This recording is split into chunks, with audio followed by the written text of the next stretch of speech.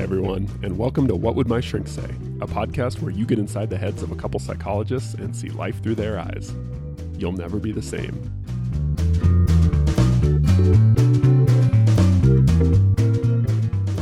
Hey, Todd. Dr. Wignall, how are you? I'm doing pretty good. Good. Today, we're going to talk about how to lower unrealistic expectations. It's kind of a mouthful. How to lower unrealistic expectations. Yeah, or we could have called this, are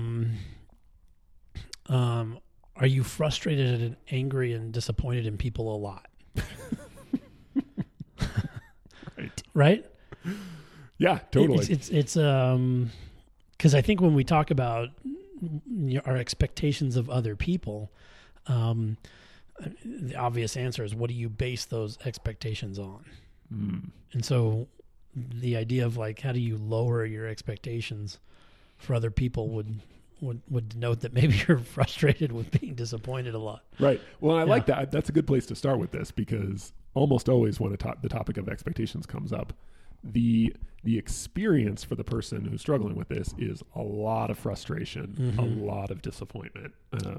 Those tend to be the two really big ones. Well, and the reason I think that matters to me is that a lot of people come into the office and that's what they talk about, their frustration and their anger and at other people, at other people, or their disappointment. And these are common patterns for them to bring into therapy.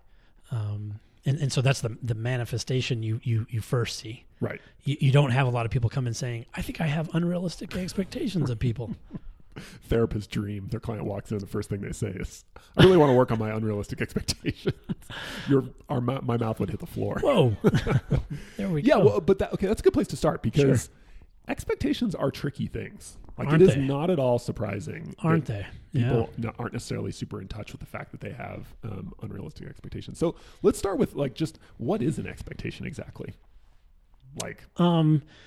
It's your preference for how something should occur.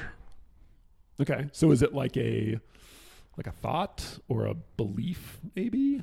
Or maybe a bit of both. Okay. Yeah. You could have a belief system that the world is just and fair and predictable. Yeah. And that or that certain people especially ought to treat me fairly. Right. The random person on the freeway, they're gonna be a jackass sometimes. But my spouse, they married me. They promised something back then. They should always be super fair to me all the time. Yeah. Or if I'm a good person, the world will, things will work out for me. You could have that kind of an expectation thing. That if I'm kind to other people will be kind. In turn. And should be kind in turn, right? Now, here's the thing, though. I think a lot of us don't necessarily, if you're listening to this, you're hearing that, you might be thinking to yourself, well, okay, that sounds a little extreme, right? I don't actually believe that that's the case.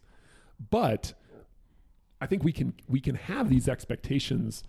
I almost think of expectations they're like software programs that are running in the background. You're on your computer and you're surfing the internet and do we still say that? Surfing the internet? Is that still a thing? Yeah. I sound like people our age say it probably. Yeah. You're whatever. You're writing a document or something, but you look up the menu bar and there's 15 little programs that are all running in the background, slowing your computer down, right? Yeah. You're not really aware of them, but they're there. They're doing stuff. Right. They're affecting how your computer functions, yep. right? What so looks like. I kind of think of expectations like that. You're not conscious of them very often, but they are exerting an influence on your experience. But they're and if you're listening to this and you're like, I don't think so. One of the only things that keeps you doing anything is that you have an expectation of how that will go, right? You go to work because you have an expectation that you're going to get a paycheck. You're going to get a paycheck, and you're going to do. You pay your bills because you use the mail because you believe that if you send this envelope through right, there's expectations based off of your history and your experience that lead you to believe that that's how things will go. And I think that's what an expectation is. It's your experience of things, basically, or your perception of things, and how you perceive them. In your world. Almost like a prediction. Yeah. You've got this running set of predictions about how. And to some degree, we need those for like continuity, right? Though it would be a really chaotic, stressful way to go through life if you had to like rewrite the book for everything every time. Like if you had to literally think through, is my paycheck going to come today? What if no, you just sort of expect that generally X, Y, and Z is going to happen at work. And it's like an intuition or assumption. You just go with the assumption that, like most things are going to function normally at work. Right. Yeah. So I think that's an important distinction, that like, it's not necessarily the case that expectations are unhelpful or bad. Right. But getting back to the topic of this, expectations, especially of other people, often get unhelpful, unrealistic. Well, we start basing our expectations off of other people, and especially people that we care about sometimes. We start basing those expectations off different things. I think our formula changes. So let's stop there for a second, because that makes it sound kind of proactive, like I'm basing my expectation. But I think what most people would describe is like, well, I don't know how my expectation got this way, but like, this is how it is. So how does that happen? How does your expectation become unrealistic for somebody? Like it seems like it's just one of these things that just kind of happens over time. Like you don't even recognize maybe that it's happening. How do expectations change and evolve? Evolve over time? Yeah. That's a good question, Dr. Wignall. I don't really know either. I'm not sure I know. But before I'd say that, I'd say, well, I think my expectations are based off of my history. Yeah. I'd want to think that anyway. Right. So drill down a little bit. When you say your history, what do you mean specifically? If I have a friend and he's late for every appointment we've ever had, I'm going to come to expect him to be late for every appointment we have.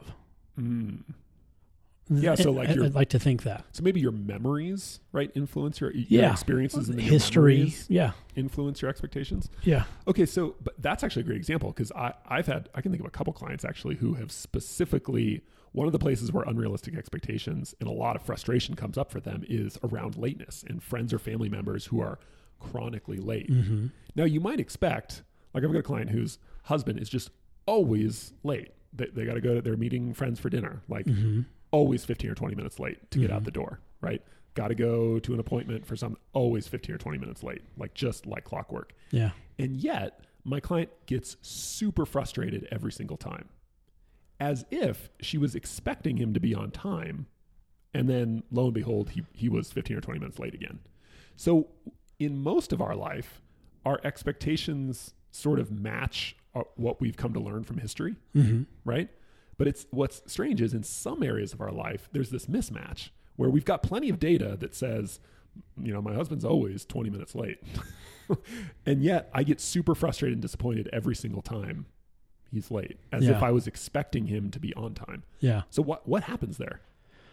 Well, there's the mystery. And it could be that your client has based her expectation off of what she would prefer to have happen, or what she thinks should happen, given that this friend loves her and cares for her, or there's some kind of attachment or meaning being given to that situation that isn't about history, evidently. Yeah. So that's kind of how I think about it, is that there's something getting in between my client's feelings and the data that she experiences every single time, which is her husband being late. And yet she finds herself every single time being frustrated that he's late, right? So to me, there's something like that data comes out, but then it gets lost in this cloud of, I wish my husband were the kind of person who, or whatever. Or because he's late, he doesn't respect me or care about me, or there's some kind of meaning making given Something's to happening that. in between. And that's what the expectation seems to be based on, rather than history. And what has happened. But you see this a lot with clients who, every time they visit their mother, and they'll say this, every time I visit her, I leave crying because she's yelling at me what a worthless, pathetic individual I've turned out to be, and every time I go visit her, she does this. Why does she do this? She shouldn't do this if she loves, and it's the same thing. It's almost like a desire for things to be different. Yeah.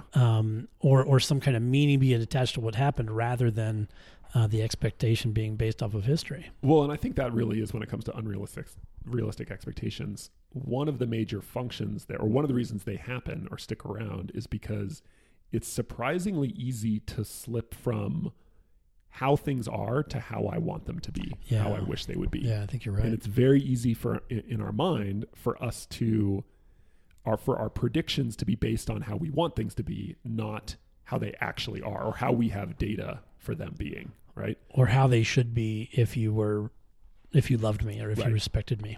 And I think one of the so why do we do this? Why do we sort of slip into constructing our prediction models based on what we want rather than what the data actually say?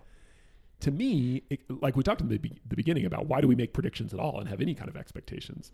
Well, because it kind of makes the world coherent, right? It would be really confusing if every single time you went anywhere or did anything, you had to kind of construct this model for how the world works. Mm-hmm. Like that would be super stressful, if nothing else, not to mention time consuming. And yeah.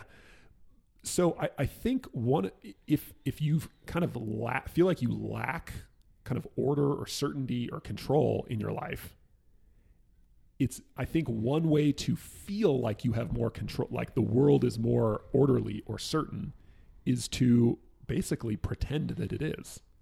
And that comes out as these unrealistic expectations. There's nothing more in your life that you want than a healthy relationship with your mother, to use that example you were using, right? And you want it so bad that you almost kind of live in this fantasy world of like, yes, it's going to happen. Like if I just sort of like think, it's like the think positive thing. If I just think positively enough, positive things will happen, right? But of course, inevitably, right? A lot of the time that it doesn't, right? Yeah, you're trying to bend the world to your will almost there. Which leads to, like in that example, understandable sadness, right? Who wouldn't feel sad if someone important to them was berating them, right? But you get sadness on top of, and then you get surprise and anger and disappointment on top of sadness, which leads to a much more overwhelming emotional reaction. Yeah, I think it's a hard thing sometimes for people to adjust the expectation because it feels like they're giving up. Yeah. It feels like there's like this grieving process for what they don't have, you know. A mother who's going to support and care for you and say kind things to you. You know, if you keep trying to bend the world to your will, you don't have to grieve the fact that this doesn't seem likely at all. Yeah, it's almost kind of a distraction from helplessness, from realizing this is something I can't actually control. From accepting. We'll never be able to change this. Yeah. And it's hard because, man, no matter how many times you experience that the desire or the wishing it to be different doesn't always make it different. Yeah. Rarely. Yeah. Yeah. Yeah. And so I think a little exercise I'll run through sometimes with people is what I call an expectation audit, which is sort of analogous to like if you're having trouble with your finances, one of the first things people recommend is keep all your receipts and track your spending, right? Where's all this money going? Yeah. If you don't have enough money, look where it's going, right? Yeah.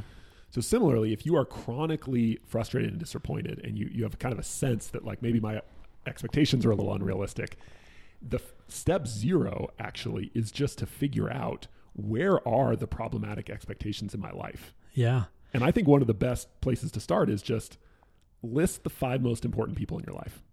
So maybe it's your spouse, your mother, your sister, your boss, something like that. I don't know. And then think through typical interactions with them and when you tend to get frustrated with them, right? Think through episodes in the last few weeks or something with each of those people. And then use that frustration to tune into what is my expectation or belief about how this person should operate. And then literally write it down. Yeah. Like get it on paper, put it on a little index card, right? So you can externalize it and really see it. Because there's no way you're going to be able to change or modify an expectation unless you know what it is. And the beautiful thing that will alert you to what it is your feelings, your emotions, right? Use your emotions as information and say, wow, I am upset that this person's late. You know, what in the world? Why am I am feeling pretty gnarly about this. What's going on? What is my expectation here? And you'll say, oh, yeah, they're always late. Or you might say they're never late. This is really weird. Maybe I need to be concerned here, or maybe, but to use your emotions as information rather than some kind of judgment about yourself or your friend, how do you use that information to say, wow, I'm frustrated. What is my expectation here based off of? Oh, they're always late. Why am I sitting here expecting them to be on time, right? How do okay, hold on, they're always late. And I can talk to them about that, but yeah. That's like a mental health power move, I think, is to be able to feel a strong emotion, and instead of getting sucked into the emotion itself, to use that as a trigger to inspect your thoughts and your beliefs instead. Mm-hmm.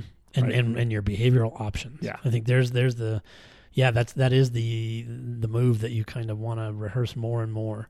What am I feeling here? What does it mean in kind of a functional way, right? What is it trying to tell me? Yeah. And then how do I want to respond given my options and what I want? Hey everyone, Nick and I really appreciate you listening to the podcast. Please rate us on iTunes if you get a chance, and if you have any feedback or comments for us, that'd be great as well. And if you have any questions or topics you'd like us to cover in the podcast, let us know in the comment section as well. Thanks.